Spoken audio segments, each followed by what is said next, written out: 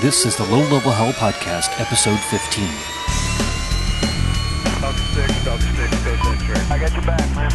Any forces on the ground, you are clear to engage. Fire, take a fire. IED placers with Flight 6, fire coming from this line. Have him come around, pick over a trailer. We take a fire, 4 different places. That was quite a bit of fire there. heading east, going low level. Welcome to the Low Level Hell Podcast, the program that explores the world of rotary and fixed-wing combat aviation through the exciting stories of the men and women who experienced it firsthand. Now, here's your host, U.S. Army helicopter pilot, Brian Harris. Hey guys, welcome back to the final episode of International Month. Again, these are individuals who are part of the Low Level Hell Discord community, and so if you want to be a part of that, just check out our Discord group. You can find that on our website, www.thelowlevelhellpodcast.com. Just scroll down to the bottom, you'll find links to that, as well as all of our social media, such as Facebook, Instagram, Twitter, and our Patreon page, where you can support the channel financially. Speaking of Patreon, I do want to say thank you to all of our new patrons this month in April. Joining us, we have Michael P. Fleming, Connor Henneman, JT Crandall, Jeff R., Jack Grieveson, TM Good, and Jeet Sikumaran. Hope I said that right. Appreciate all that support, and if you're interested in taking a look at that, just like I said, head on over to that website. You can also support the channel, of course, by leaving a rating and leaving a comment down wherever you're listening to this show. Now, this week we're joined by a member of the community, goes by Gadget. Kevin is a great guy and has some really cool stories from his time in the Royal Navy learning to fly. While his time in the Navy was somewhat short, I think it was a great look at the training pipeline and some of the opportunities that students had to fly different aircraft. And beyond that, Kevin's just a really good dude and very active in the community, so if you want to have a chat with guys like him from around the world, you can take a look at the Low Level Hell Discord. It's totally free, but admittedly, sometimes it can be a little addicting, so be warned. All right, let's get into it, and we'll be back in the wrap-up.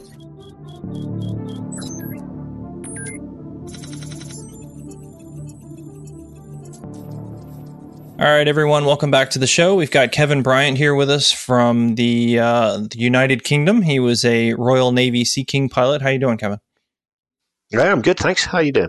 I'm not too bad. Like I said, a little out of breath because I had to run upstairs. I don't know why my power suddenly went out, but we'll fight through it. Hopefully it doesn't happen again. You need to go and feed the mice. Yeah, that's right. I think I knocked something loose earlier, and maybe I just caused the shorts. I don't know. It's very strange. Yeah. Well, anyway, yeah, thanks for coming on. And like we were just chatting before, you got a little experience in a couple different aircraft. So just tell us a little bit about yourself and how you got into flying. Right. Well, as you just mentioned, my name's Kevin. Basically Gizmo on the forums and in BSD and stuff like that.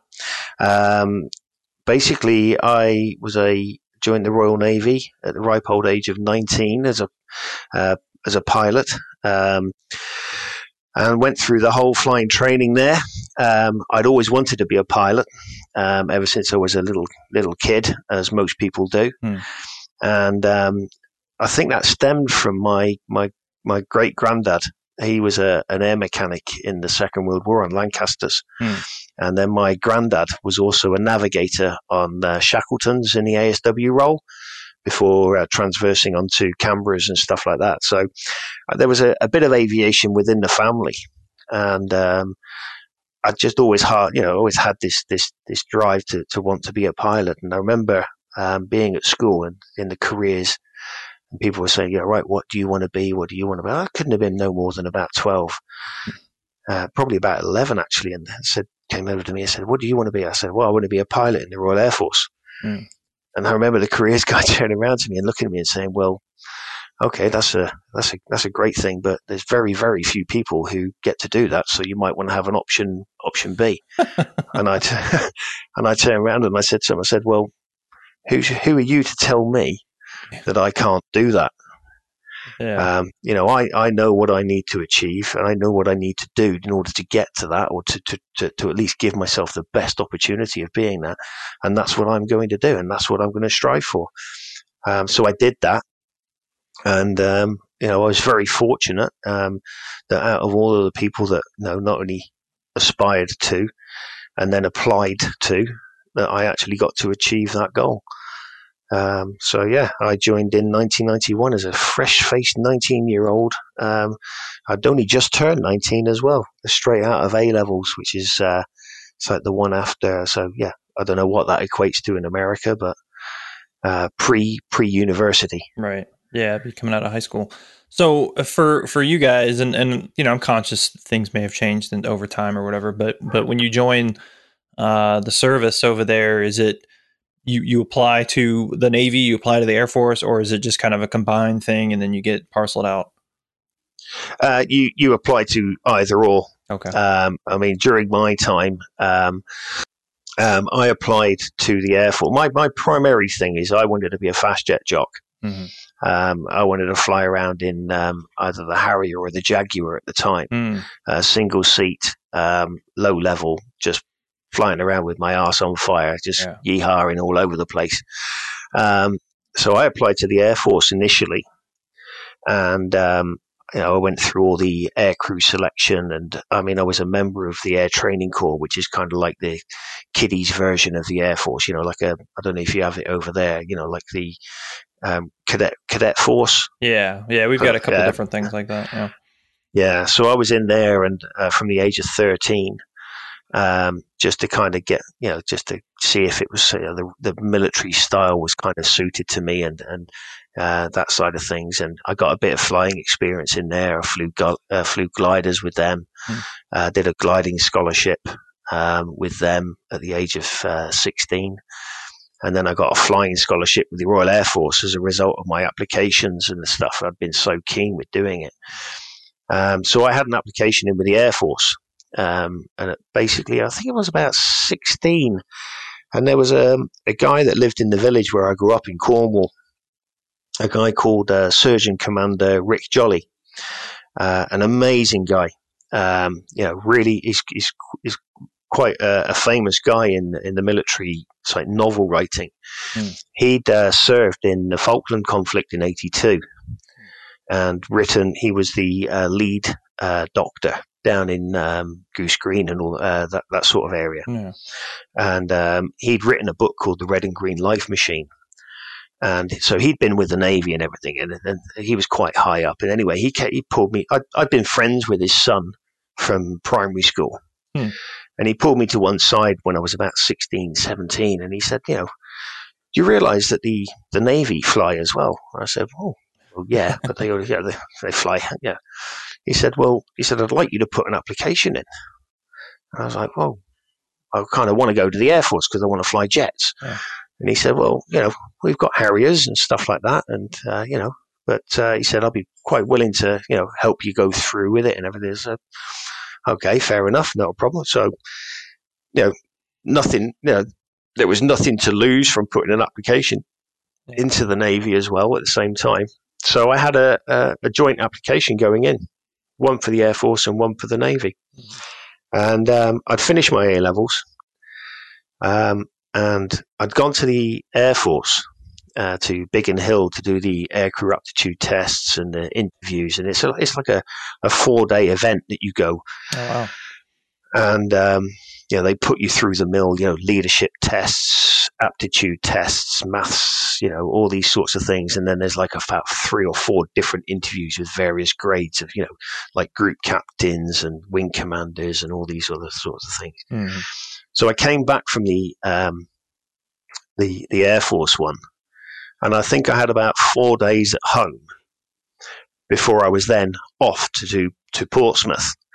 To HMS Sultan to do the Admiralty Interview Board, which is like the Navy's officer selection process. Mm-hmm. So it was a case of, right, okay, fair enough then. So it was almost like, well, I've done the Air Force one, but so the Navy can't be much different. Right.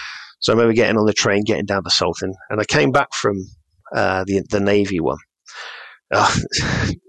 Just quickly while I think about it, I remember being in one of the interviews, and one of the questions they turned around. There's a captain there. There's a commander, and another captain. So there's 3 guys on this board, big long table in front of me, and there's me just sat on a single chair in front of this big long table with these like in the movies, like gods of men sitting in front of you in charge of your future destiny. And they turned around to me and they said, okay, Mr. Bryant. I said, what I would like you to do is, you can see there's a map over there of the world. Yeah, I'd like you to go over there and tell me whereabouts in the world you could find Navy ships currently deployed. I'm thinking, am I Navy? I wasn't. I was absolutely shit hot on the Air Force because that was my primary, and I knew, I'd done my research and stuff like that, but I wasn't. I'm thinking, so as I was walking over to the map, I'm thinking, oh, am I going to get this right? And I thought, okay, calm down. And I thought, right, buy myself a bit of time here because I don't want to just freeze. So I kind of pointed to the UK. Just did a little circle around the UK, and I said, "Well, I think you'll find there's quite a few ships actually deployed around this little area here, primarily looking at Portsmouth and also at Plymouth, and a few up in the submarine base up in Rosyth." The safe answer. Yeah. And anyway, I knew that it'd gone down well because it was kind of like I got a little chuckle. I could hear it's like from the corner. And I was like, they heard this little chuckle, and I said, and then I went in and did, like, okay, we've also got guys that are in the Caribbean and that side of things, and there's guys that are up in the Iceland Faroes Gap, and you'll find some submarines somewhere within the Atlantic Ocean. And stuff like that. But it was kind of like the icebreaker was kind of like there. That's good. So I did my Admiralty Board, came back from that. And then I got home from the Admiralty Board. My mum handed me a letter, and it had been steamed. I looked at this letter, and it was like from the Air Force. And I looked at it, I'm like that. Oh no, I've got a decision. There's a decision. And I went to open it. As I looked on the back, you could tell my mum had steamed it open. So, and when you look at an envelope, you think, okay, so it's been steamed open. And I looked at my mum's face. And it was like my mum wasn't kind of bouncing around the room. So I'm thinking, okay, this is going to be pretty negative. So I opened it up and it was like, listen, thank you very much for your application. At the present time, we feel that maybe it's not the right time for you, but we'd recommend that you come back for a reapplication in a year's time. So it was a no, but please come back kind of attitude. Yeah. I was like that. Oh, okay, fair enough then. So I went, well, fair enough. Anyway, grabbed my surfboard, went down the beach and went surfing. Anyway, about a week and a half later, the one came from the Navy. And I was in as the postman delivered it. And it was like my mum didn't even get hold of this one. And so I grabbed hold of the letter and I went out into the garden and opened it up. And there was the letter, which I've still got. I've kept hold of the letter, saying that basically I was being accepted to join the Royal Navy that year. I think it was only about, I had about 2 months' notice that I was going to be joining, to join Dartmouth for officer training as a sub-specialisation as a pilot. And I just absolutely bounced all around that garden at that point there. Phoned my dad and said, yeah, Dad, I made it. It told me mum, obviously. My mum was like that, whoa, hey, and everything. And I had 2 months of absolutely hoo-ha-ing it around the place before I was joining because I didn't need to bother about going and looking for a job or worrying about going to university or anything else like that. So, yeah. So was, for you guys then, I mean, you're going to officer training with no university, which for us is pretty much a requirement over here. I mean, you're going to find your onesies and twosies that don't, but that's pretty standard for you guys to be able to go to officer training. Is there a time period where guys are expected to go to university or what? No, when I was joining, it was a case of the minimum requirement, and it was a case, you had the minimum requirement to join as an officer was you needed to have 5 GCSEs, which are like the General Certificate of Secondary Education, which is like the ones that you do when you're 16. Right, yeah. And then after 16, you then choose to go on and do advanced level or the A level. And then at 18, round about your 18th birthday is when but you could leave school at 16 and then go do college, or you could go get a job or whatever. Okay.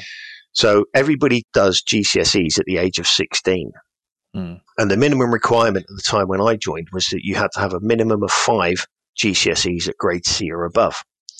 So the minimum requirement wasn't that high. And there had to be maths and English in there as well. Okay.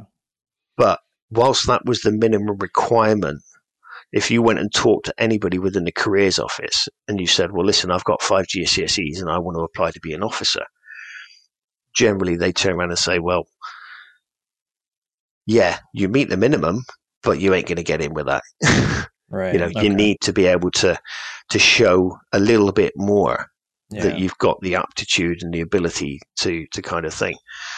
So what they would generally do then is they point you to go and join as a junior rate, and you could then work your way up and maybe go upper yardie, as it was called in the Navy, you know, transfer from being a junior rate to an officer. But yeah, you know, you could, in theory, join as a direct entrant without actually going to university. Now, when I joined, there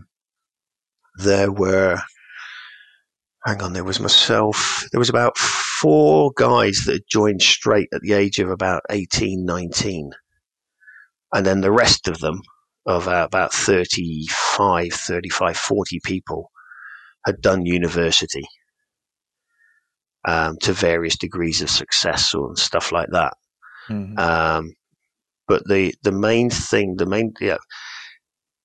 excuse me, the main thing that they were looking for, this is, I think, where the Admiralty Interview Board came, is kind of like the qualifications got you through the door, and your application form got you through to the Admiralty Interview Board. Yeah. And the Admiralty Interview Board, as I said, was like a 4-day event where from the moment you arrived at the gate, you were being scrutinized for your behavior, your bearing, your aptitude, your leadership skills, and everything. And then for the moment you arrived at the gate to the moment you left. Yeah, you it's a 4-day interview. Yeah, exactly. A 4-day interview. There was no downtime. It was, you know, it was all, and that side of things. So your qualifications kind of gave you your foot in the door, and then it was your ability at the Admiralty Interview Board that really sealed the deal on whether. So that's why some people could have gone to the Admiralty Interview Board without a university degree and proven themselves, whilst others maybe needed that university degree to add a little bit more weight to their argument to make sure that they were the right stuff. Right. Okay. So you're showing up to start training. I'm assuming there's some basic officer training and then you go into flight training, or is it all mixed up together? Well, we arrived at Dartmouth, and it was as air crew. It was a 6-month officer training course. The first 13 weeks was basically the hell, where we had to share a cabin with another guy of two. So we were in cabins of 2, and I was really lucky. I shared a guy with a guy called Mark Lee. Funnily enough, had the nickname Bruce in typical military fashion. Yeah. And so I was bunked up with him in a 2-room cabin, and he was an ex-Marine. So he'd been a Marine, a Royal Marine, and then he'd gone up a yardie to transfer into being a pilot as an officer. And he was absolutely brilliant because he knew all the ways to get past. So the 13 weeks initial training was, it's like, right, you got to go and do, you got nightly inspections of your cabin, making sure that there's no dust on top of the door frame and all the rest of the malarkey, and making sure that, your drawers are folded in the right way and stuff. So anyway, I think the first day we'd gone and got all our gear from the stores, the yellow t-shirts, the white t-shirts, the shorts, the pumps, all of the kit and everything else like that. And then we were shown how to fold it, how they wanted this drawers laid out and everything, and it had to be thirds and everything. So now we do all of this, and it's like, and Mark turns around to me at night. He says, "Right, tomorrow we're going back up to the stores, and you're going to get another set of all of your PE kit, Mm-hmm. And you're going to get another set of all of this. And he gave me a list. And I was like, well, why do we need to do that? He says, because you just spent 3 hours folding that drawer Yep. so that it's absolutely perfect. He says, what they can't do is they can't inspect your wash bag. Yeah. So what you do is you keep all of your stuff that you're going to wear in your wash bag, and you leave everything that's in your drawers absolutely perfect, the way that you know it's past muster. And every day, all you do is you just go with a little bit of sellotape and you just take all the dust off the top. Yeah, that's funny. That's funny you Yeah. mentioned that, because I remember doing the same thing in military school, where we had our top drawer was inspectable and the rest wasn't. And yeah, you would just get all the things that, laid out the way they wanted, and that was it. You just left it alone. And yeah, that's funny. Yeah, it's good insider info to have from a guy who's been there. Oh Christ, yeah, he was an absolute. He saved me so much unneeded or unrequired hassle. Yeah, absolutely. Yeah, God bless him. So anyway, after you've done the basic training, and you go into, so I suppose it's phase 2. Part of your officer training as aircrew was you'd be sent down to Plymouth Airfield to do what was called grading, which was on the old Chipmunk. And there was 13 hours on a Chipmunk, which was basically just to see if whilst you'd passed the aircrew aptitude tests, they were computer simulations. And this was actually in a Chipmunk, which was a tail dragger, I think it's a 1947 aircraft. Wow. You used to start it up with a shotgun cartridge. What? Yeah. Seriously, yeah. Basically the way to start it, there'd be a shotgun cart, obviously with no lead pellets in it. Sure. But it was a shotgun cartridge. It was inserted in, and you actually used to actually just fire this, and it was the shotgun cartridge that would start turning the engine. Wow. And then it would be, everything's set, and the shotgun cartridge then give it that kickstart to then start the engine. Wow. And it was 13 hours in the Chipmunk down in Roborough. At which point you'd either pass or fail. It was whether you had actual ability in the air, right, to be able to see if you had the ability, the aptitude as a pilot to be able to fly an aircraft and also think outside the aircraft as well a little bit, but nothing too intense. Just it was a kind of like your first chop phase, if you will. Yeah, just understanding the basics of aerodynamics and how to control the aircraft. Yeah. Okay. Yeah. And then after that, you came back and completed your officer training, and then you passed out at Dartmouth, and that's when you would then go into the actual flying training element of it. So is this at the point where they would split you off to be rotary wing or fixed wing, or you guys are all still together? No. Basically, everybody would then go to elementary flying training, which was based up at RAF Topcliffe up near York. And that was on the Bulldog T1, which was a tandem twin-seat light aircraft, prop-driven. It had a VW Beetle engine in it, if I remember rightly, which has slightly upgraded to give a little bit more power and stuff like that. But a cracking little aircraft. I think they use them in the university air squadrons nowadays, and stuff like that. And you'd be flying out of Topcliffe, and you'd do about 60 hours in that. And after that is when you would then be streamed off to go to fixed wing or rotary wing. Okay. Because you were almost under the umbrella. We were based at RAF Linton on Ouse, which was a training camp for pilots for the Air Force. Okay. Where they were flying the Jet Provost at the time, and they were just about transversing onto the Tucano, which was a turboprop aircraft. Yeah. But they were flying the JPs at the time. How many hours did you fly in that aircraft? In the Bulldog, 56 hours it was. So yeah, some guys did slightly more. Generally, it was about if you do your first solo after about 10 hours was kind of like the time. If you hit 12 hours before you went solo, you were kind of generally chopped. I think I did my first solo after 8. and that side of things. And before you even get into an aircraft, there was a month and a half of ground school of how does an engine work, how does aerodynamics of an aircraft, and air law, which was absolutely enthralling.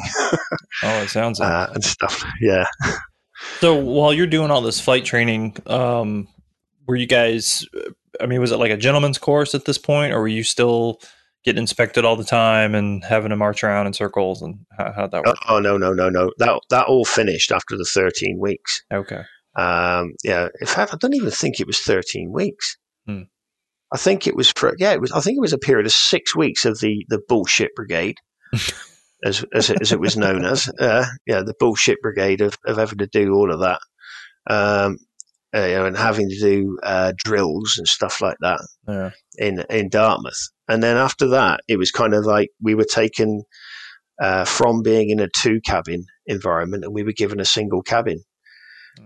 Very different to how the junior rates would have done it, because obviously they were victualled in 30 men to a crew room and stuff like that, and inspected right the way up until. But I suppose because we were classified as officers and in charge of our own destinies and stuff like that, that we were given obviously a little bit more leeway. Yeah. And so that's another good question. What was your rank at this time? Were you cadets, or how did that work? When I joined, I was a midshipman. Okay. So the lowest of the low. So that's the rank, I suppose. Okay. And at that point, so you then pass out, and you spend time as a midshipman 2 years, but it depended on what age you were when you joined as to how long you spent as a midshipman. For me and the other guys that were 18, 19, it was 2 years. Okay. So you're a midshipman during all the flight training? Yeah. Okay. Yeah. All right. Okay. Yeah, I got promoted up to sub-lieutenant just before I got my wings. Okay, I gotcha. Yeah. Okay, so you finished with the fixed wing stuff, and then you said that's when they break you out into rotary or fixed wing as far as your track, right? Yeah, exactly. I mean, all the way through elementary flying training, I'd been, I want to go Harriers. I want to be streamed to go Harriers.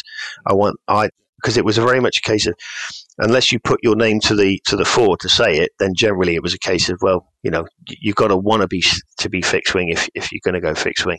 All right. So I was like, yeah, I want to go. And I got to the end of my course, and the guy in charge, Jock Gunning, turned around and he says, you've got the aptitude. He says, but you just need to mature just that little bit more before we send you. So we're going to send you rotary. You need to do a tour of rotary. He said, and then you can come back and do a SMAC 626, I think it was. Supplementary air course or something, and you can transfer and come to us after doing rotary wing. So that's an option in the Navy that you guys could do. Yeah, back and forth. Yeah, you could swap back. You could go later on. It was always a case of nothing was ever set in stone as to where you were going to go. If you showed the aptitude and the ability, then they kind of, okay, well, fair enough. Then we'll sling him over. I mean, it's all changed now because it's all done tri-service. It's no longer. I mean, I was one of the last ever guys. The course I was on the elementary flying training was the last ever Royal Navy elementary flying training course. Because after that, it went to the Joint Elementary Flying Training. Which was basically the Air Force and the Navy, and I think the Army were involved in that as well. So they were trained. Yeah, so it was punched out. It's like the full military course. So when it was RNE FTS, it was all military guys. So there was Navy pilots that were training us, that were seasoned aviators, and then after that, it was punched out to the civvy world under contract. So these were it's like captains within the aviator, so civvy side flyers that were then training the future military pilots. Right. So I was one of the last ones to go through a full military course. Okay. All right. So how does that training work? So you were selected to be rotary wing. What's next? After that was then basic flying training, which was the Gazelle down at Cold Rose down in Cornwall. Now the bloody thing about it is that, you know, I finished officer training, and then I had like I think a 6-month wait until I had to get to elementary flying training. And then, so it's like, okay, fair enough then. So I'm just stuck around. I was based at Yeovilton, and I was lucky enough. I mean, yeah, when you're on holdover, you know, you're kind of trying to get as many, you know, jollies in aircraft as you can. And I was lucky enough to get attached to 899 Squadron when they went to RAF Wittering. 899 Squadron were the training squadron for the Sea Harriers. And I went with them to RAF Wittering. And I was basically tasked with, they had a couple of students who were just finishing off their training. And they do a landaway to RAF Wittering. And my job was, I was in a Sherpa van, which is like just a box van, and it had a big bubble canopy on the top. And I was told that I had to go and drive around the airfield and go to the landing spots where the Harriers would come in, and then they'd hover land. And I had to go there and just video them. So I'd given this big VHS video recorder, drive down the airfield, park up next to the landing spot of this Sea Harrier, and just have these Sea Harriers coming in, come to a hover, 40-foot hover, and then land in front of me. And my job was to basically just keep the Harrier there so that they could evaluate the video afterwards in the debriefing room as how the guy had done and how his approach was, and then they'd take off and they'd bugger on so I'm stood next to this. It was an absolute hoon of a job, yeah, absolute belter, because I'm just belting around this airfield, you know, and just going and stopping and then taking a few videos of somebody coming in and landing a Harrier. I'm probably about 30, 40 feet away from the actual landing zone, roaring aircraft coming in. Loud. Yeah. Yeah, and I was doing that for 2 weeks. An absolute belter of a job. So anyway, as part of it, they actually gave me a ride in the Sea Harrier in the 2-seater version, and we took off from Wittering and went down to Yeovilton. And I remember being in the back seat. You had done all the sea drills and all the ejector seat drills and things, and I was strapped up with the thing on and everything. I was like, and I'm sat on the runway, and the guy turns around and he said, okay, fair enough then. You ready to go? And there was another one right next to us, another twin-seater with another 2 guys in. And he says, right, we're ready to go then. And he pushes it up to about 60%, and he says, flicks the nozzles, and this aircraft just kind of lurches forward onto its nose, pulls it back, and then he just puts it to full power and lets the brakes off. I've never felt acceleration like it, and never will again. Just pinned back in the seat. Yeah. So we go down all the way down to Yeovilton in a twin 2-ship formation. Come down through the Welsh valleys at low level, so right down in amongst the valleys and stuff, banking all over the place. Get down to Yeovilton and come in on a running break. Break away, and the guy that was with us just goes and lands. And the guy that was flying with me, Simmons Short, his name was, he turns around and he says, do you fancy having a go at hovering it? I was like, I was 19 at the time. Wow. And I was like, yeah, I'm just thinking to myself, hang on, do I? Let me think about that for 2 seconds. Yeah. Yes, please. Yeah. So he kind of comes over to the hovering place, wherever it was, and he sets it into a hover, and he says, right, you have control. And I'm like, what? So I've just got these. I mean, it was perfectly trimmed out. All I was doing was just holding the controls, and I daren't move them. Yeah. and everything. He says, okay. So he said, fair enough. He says, right, now just increase the power a bit and just move up. So I thought, what? Hang on. And he put his hands up and he said, look, you can see you've got control and everything. I'm like, Jesus. Yeah, it's like my best ever wet dream, I think it was. Yeah. So anyway, we did the hovering and stuff, and he says, "Okay, right. What we're going to do now is we're going to go off the dummy deck." And the dummy deck was, in the Royal Navy, we used to have the aircraft carriers that had the ski lift ramp. Yeah. So they've got a mock-up of that down at RNES Yeovilton, or they had when they had the carriers down, the Harriers down there. Yeah. And he says, "Right, we're going to go off the dummy deck now." So he comes onto this lands on, he taxis around, he comes onto the dummy deck, and I think we were about 150 foot or yards or whatever it was away from the end of the ski ramp. And he turns around to me, he says, "So do you reckon we can get off it from here?" And I said, "Well, no word of a lie." I said, "Well, I fucking hope so, because you've lined us up." I assume you know what you're doing, so I'm going to go with yes. Exactly. So anyway, we go off the ski ramp, we come back around, and we go off again, and we just have a hooning. And just basically, he's just treating this like it's a freaking toy, with me in the back grinning like a Cheshire cat. So we land on and everything like that, shut down the aircraft. Anyway, debrief. "Oh, thank you so much. Thank you so much. Thank you so much." "Yeah, not a problem at all. Listen, we're gonna just quickly debrief now. You get yourself squared away, and what we'll do is we'll see you in the wardroom later on." "Yeah, absolutely fantastic. I'll buy you a beer. No worries at all." So anyway, we get down to the wardroom, and we're having a few beers. At which point they turn around, and a guy called Rob Schwab, who was the senior instructor, he turns around. He says, "So how did you find it, Kev? What did you think?" I said. Once in a lifetime thing. Hopefully I'll be able to go see Harrier when this was before I'd gone to RNEFTS. I said, once in a lifetime thing. I said, absolutely loved it. Absolutely amazing. He said, yeah. He said, Simon Short was telling me, he said, apparently you hovered it. Yeah. He said, yeah. He said, did he take his hands off the controls? I said, yeah. He showed me his hands. He said, all right, so you've hovered a Sea Harrier. I said, yeah. He said, yeah, I didn't move it much. I said, I didn't really hover. He said, okay, just so I know. He said, because everybody who hovers a Harrier the first time after they've hovered a Harrier has to do a hover pot. And I was like, what?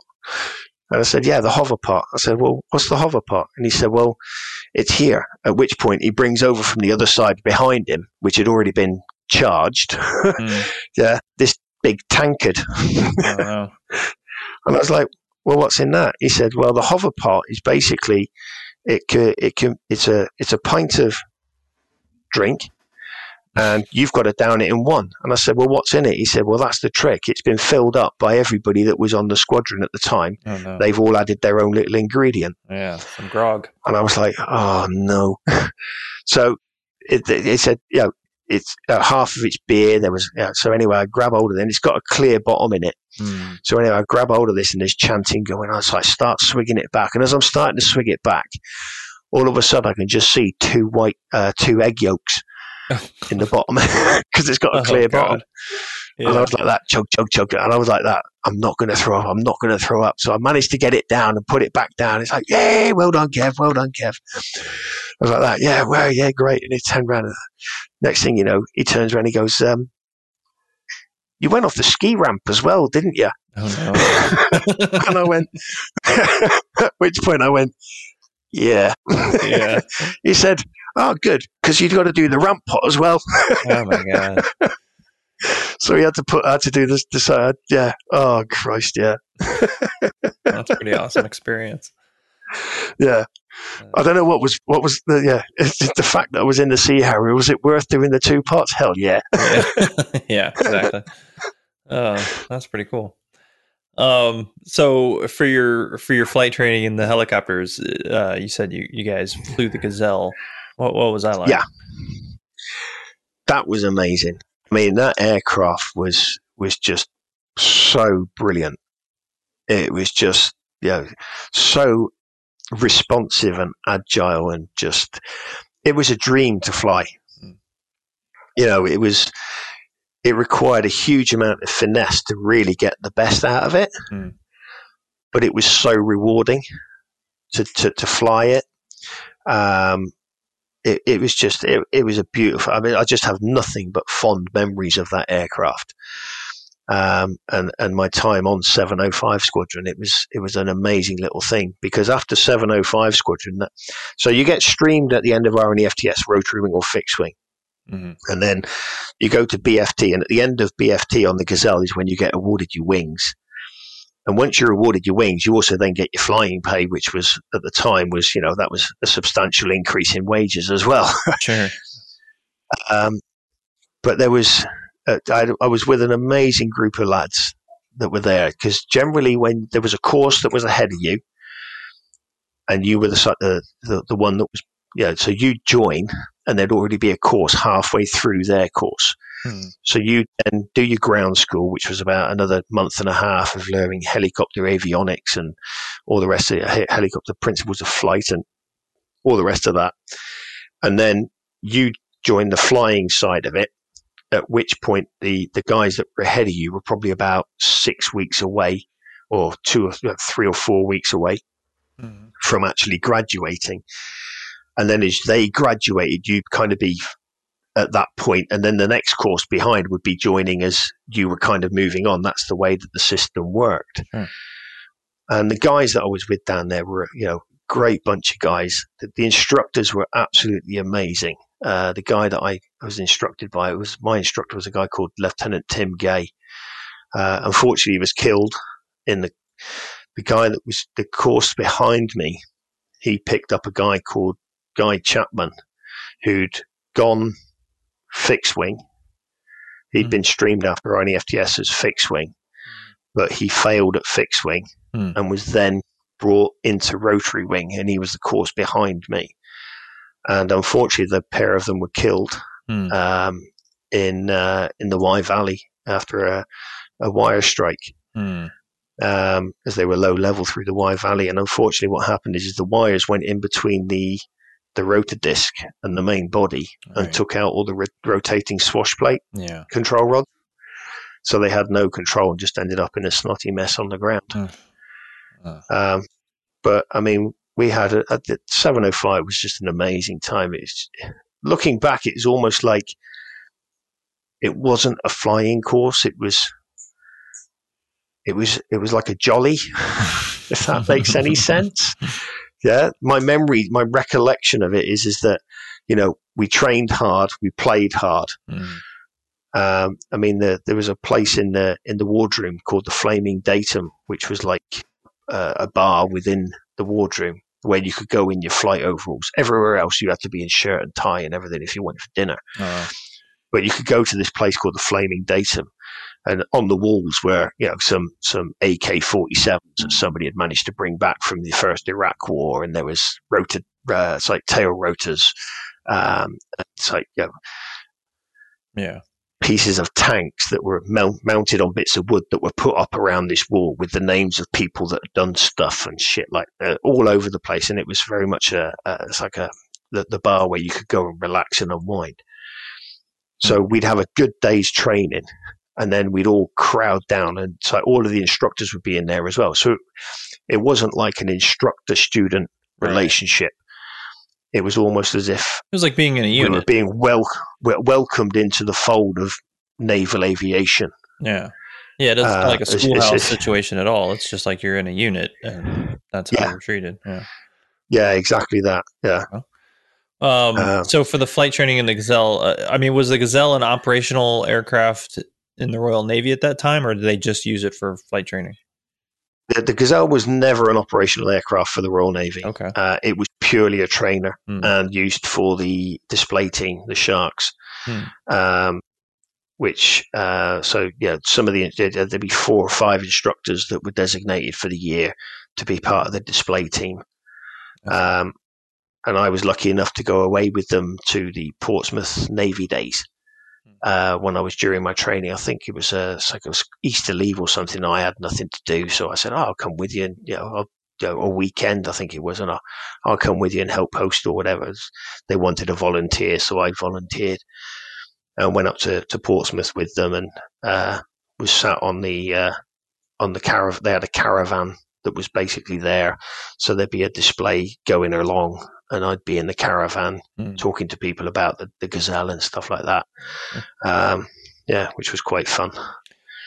So for the flight training in the gazelle, did you guys do anything with ships? I mean, were you doing landings on ships, or was it just pure, this is how to fly a helicopter? The training was essentially, just this is a helicopter. This is how a helicopter works. So you do, your hoverings, your circuit trainings, sloping ground, what we would call fast stops. I don't know what you'd call them, where you basically stick it on the tail to decelerating turns and that side of things. But on the back of that, we would then do formation flying. So there'd be close formations, so 3 or 4 ship formations. We'd go and do some winching exercises. There'd be low-level navigation. One of the trips, which was it became known as WASX, which was a low-level introduction flight, which was solo. And you were basically given a gazelle to go and fly around the southwest of Cornwall, low level, on your own for an hour. No route plan, nothing. Just go and fly low level and introduce yourself to flying low level. Wow. So that's why it was called the WASX, because you were just basically flying around with the collective up around your armpit and the cyclic down by your toes.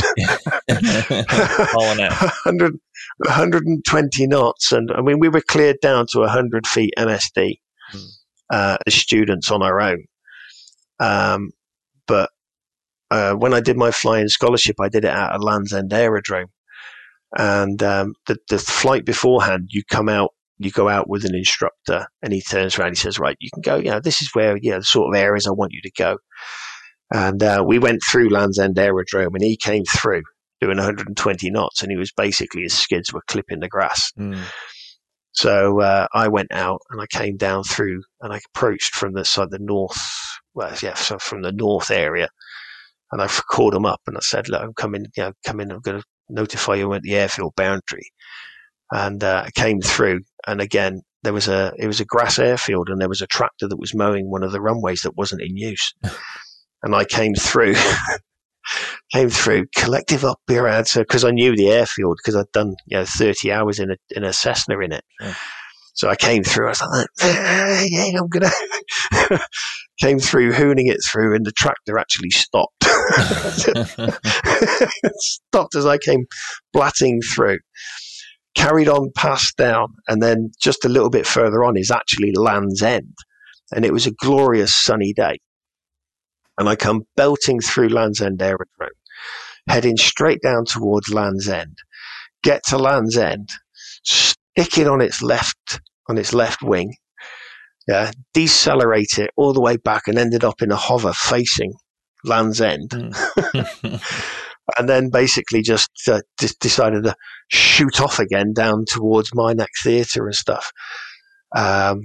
It's like stories of the guys used to come back because they still left the gun flip. You get it's like a little flip for the trigger. Mm-hmm.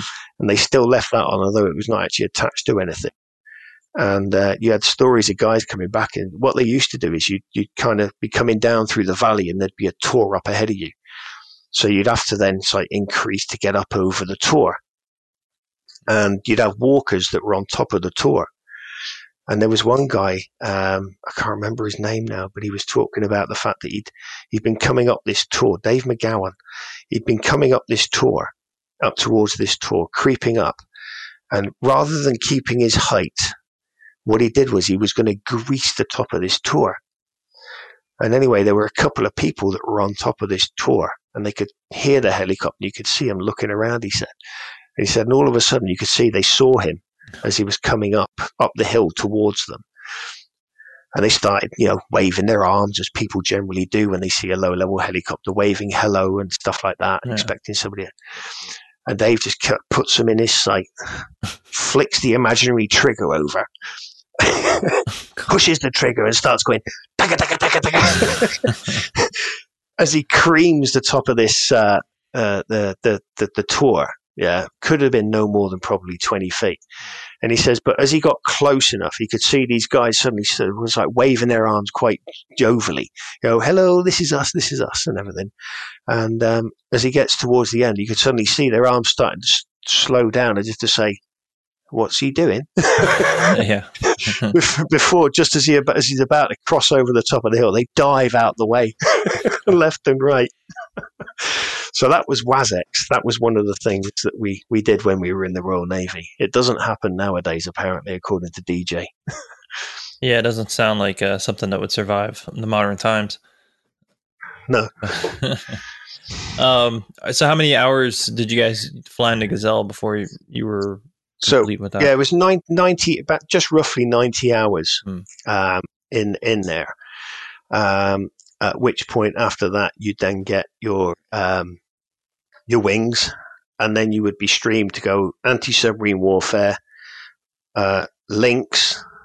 So, or you go to the Mark IVs, which was the Jungly squadrons, so troop support.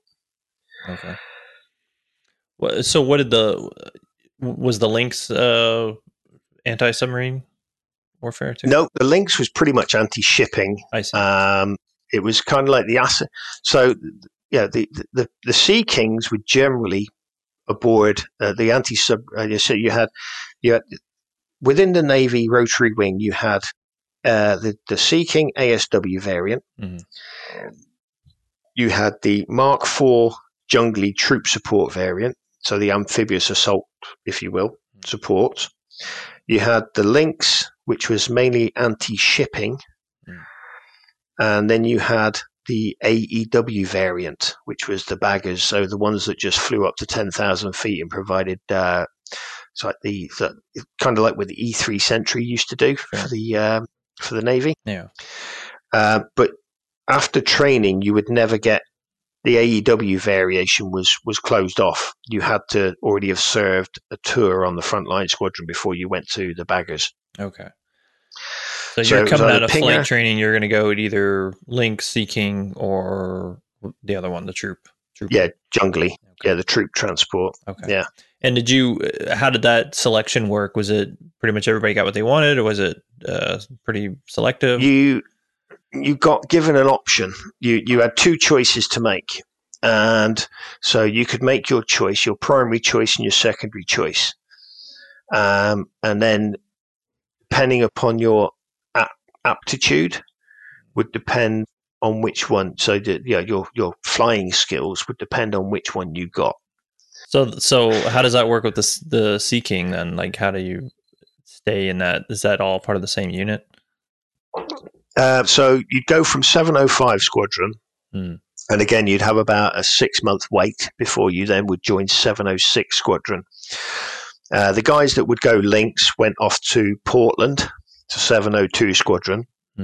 They're no longer there now. They're up on, they're at Yeovilton, so on the Wildcats.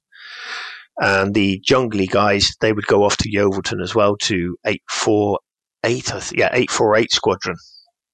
No, 747 Squadron. I think 707 Squadron, sorry. Yeah, so you either went 706, 702, or 707 Squadron. So either Yeovilton, Portland, or you stayed at Coldrose. 705 Squadron, the BFT, taught you how to fly a helicopter.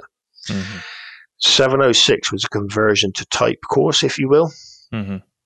So consisted, I think it was of about 80 hours in the Sea King, learning pretty much or consolidating what you've been taught at 705, but applying it to a twin-engined, gas-turbined helicopter that weighed about 7 times more than the Gazelle. Yeah. Yeah. Yeah, 'cause that's a big aircraft. Two 3-power turbine Gnome engines up top. 4 hours endurance at times. Ability to high fur and all the rest of that. It was a big step up. Yeah. From going from a Gazelle, which was so nimble and everything, to something. I was flying aircraft that were older than me. Yeah, I was gonna say, what was that like? That transition from flying something tiny like the Gazelle to something big like the Sea King? It was really, really and having gone from the Gazelle, which was such a punchy little aircraft that the Sea King, you were basically maxed out at 90 knots. You couldn't really go above 30 degrees angular bank because the airframe was that old. The main beam that was supporting the gearbox, they used to have little cracks, and they would pre-drill. They drilled the tops of the cracks to stop them from spreading further up. Yeah.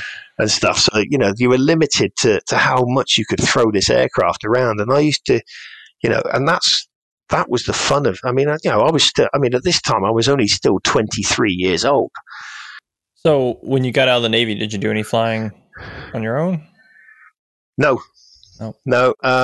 As I said, I kind of put a load of feelers out initially, and I thought, well, okay, I'll go and fly for Civvy side, and I'll be able to get a job and everything. It quickly dawned on me with the way that the economy was at the time that there was nothing out there. And I didn't have the funds behind me to be able to go and get my own CPLH or commercial license. So I pretty much had to put it all to bed and put my flying career behind me. And, in the hope that one day, if I ever got the opportunity, I could maybe go back to it. But it never transpired. And I'm 48 now, coming on for, closer to 50 each time. And, the body doesn't bounce as well as it used to. And to be honest with you, flying is pretty much definitely a young man's game. Yeah. And so I've the kind of flying. Yeah. Yeah. I've got mates that are, still in the game.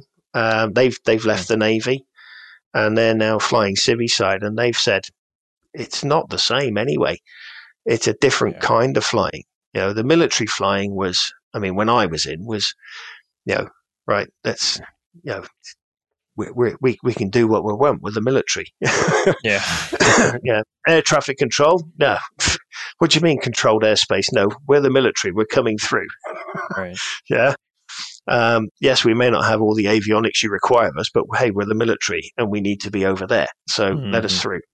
Yeah. So there was all sorts of, there's that side of things. And I don't know, I suppose I'd love to go for a flight again, but to do it as a job or to do it as an instructor, teaching somebody that's, not really got, because I think that's the thing about the military as well, is that the fact that there was such a great bunch. And the thing I missed most about the military when I left wasn't really the flying.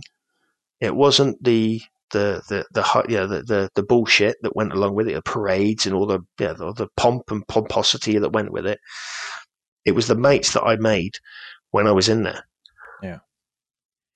No, I think that's a recurring theme from a lot of people that, the service, you sometimes have to divorce the service to the people, right? So it's like you can be disenchanted, disgusted sometimes by the organization, by the institution, but typically the camaraderie is something that people gravitate towards.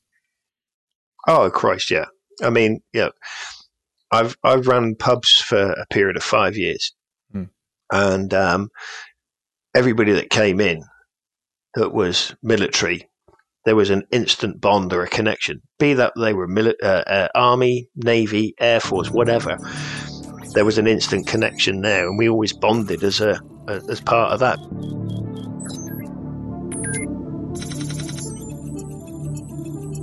Well, Kevin certainly had some interesting experiences during his time in the Navy, and I'll admit a little jealousy about riding in a Harrier. Now, again, Kevin and the other guests we've had this month are all members of our low-level held Discord communities. You can head on over to the website and take a look at that. I appreciate all our guests this month for giving us a little insight into the international experience, and I'm sure we'll explore more of that in the coming months. All right, we'll wrap it up there. But before we go, I want to introduce you guys to Joey Snowden. He's the host of a podcast called No Shit, There I Was. Joey, welcome to the show. Hey, glad to be here. Hey, I appreciate you coming on. We've known each other now for quite a while, and you started your show, actually, I think a little bit before mine. But I figured it'd be cool to have you on and tell my guests a little bit about your show. So what's it all about? Yeah, so obviously it's the popular way in the military to start your stories is no shit there I was. So it's a storytelling podcast, really. But we cover a lot of issues. Sometimes it's topical. Most times it's not. It's really just finding folks that have interesting stuff to talk about, and we try to tell about all that through different stories that they might have. So that's where I try to put the context of everything. But without getting into it, that's kind of the elevator pitch. Yeah, and you've had 5 or 6 episodes? No, you've had more than that, haven't you? How many have you had by now? Yeah, I think I'm up to 16, maybe 17, something like that. Okay, yeah, I'm looking at my app here, and it told me lies, but yeah, okay. Yeah, it's all good. You've got, around 16. And they're kind of all over the place as far as topics, because I know you just recently talked to another person that we both know about sexual harassment and assault in the military, and then a little bit before that, you talked about immunization and COVID. Yep. I think what was it, like your first episode? You talked to a guy who was on a tank rollover. Yeah, I think that was the second one. It was a guy who was enlisted. His tank went down a hill completely out of control. Where was it? Somewhere in the Eastern Bloc. But yeah, that was a wild episode. My first one was with like a LEO that was attached to my company in Afghanistan. So that was pretty cool. Yeah, there's some wild stories there, and I definitely encourage people to check it out. And like I said, it's it's not aviation specific, of course. It's not really anything specific. It's just kind of experiences and stories, and it's kind of like what we're trying to do here. Just we're a little bit more focused on the aviation side of things. Yeah. But where can they find your show at? So you can literally find it anywhere that you listen to podcasts. Obviously Apple's the big one, Spotify. But if you just type in "no shit there I was" with a comma after the shit, and then or if things go completely wrong and you can't find it, I know there's a couple of imposters out there. You can just search Joey Snowden. That's JoeySnowden. And I'll pop up as the author. I do want to say I've had on the podcast, if I were to find a majority, it's actually like a majority of the folks that are on the podcast have been aviation. It's just really weird, but it's just the truth. We just have cooler stories. It's true though. Like there's a guy, a Vietnam vet that I interviewed. He enlisted, or actually, sorry, he got drafted, went to OCS. He was an infantry platoon leader in Vietnam and kind of a company commander too. He got shuffled into that before he came back, and then he went aviation. They went back to Vietnam as a pilot, which is wild. Yeah, well, back then they weren't kind of pigeonholed into aviation. It was, you were still infantry, armor, all that good stuff. Right. Yeah, it's interesting. Well, cool. Well, I appreciate you coming in and telling us all about it. Everybody should definitely check that out on wherever you listen to your podcast. No Shit There I Was with Joey Snowden. So thanks for coming on. Yeah, absolutely. Thank you.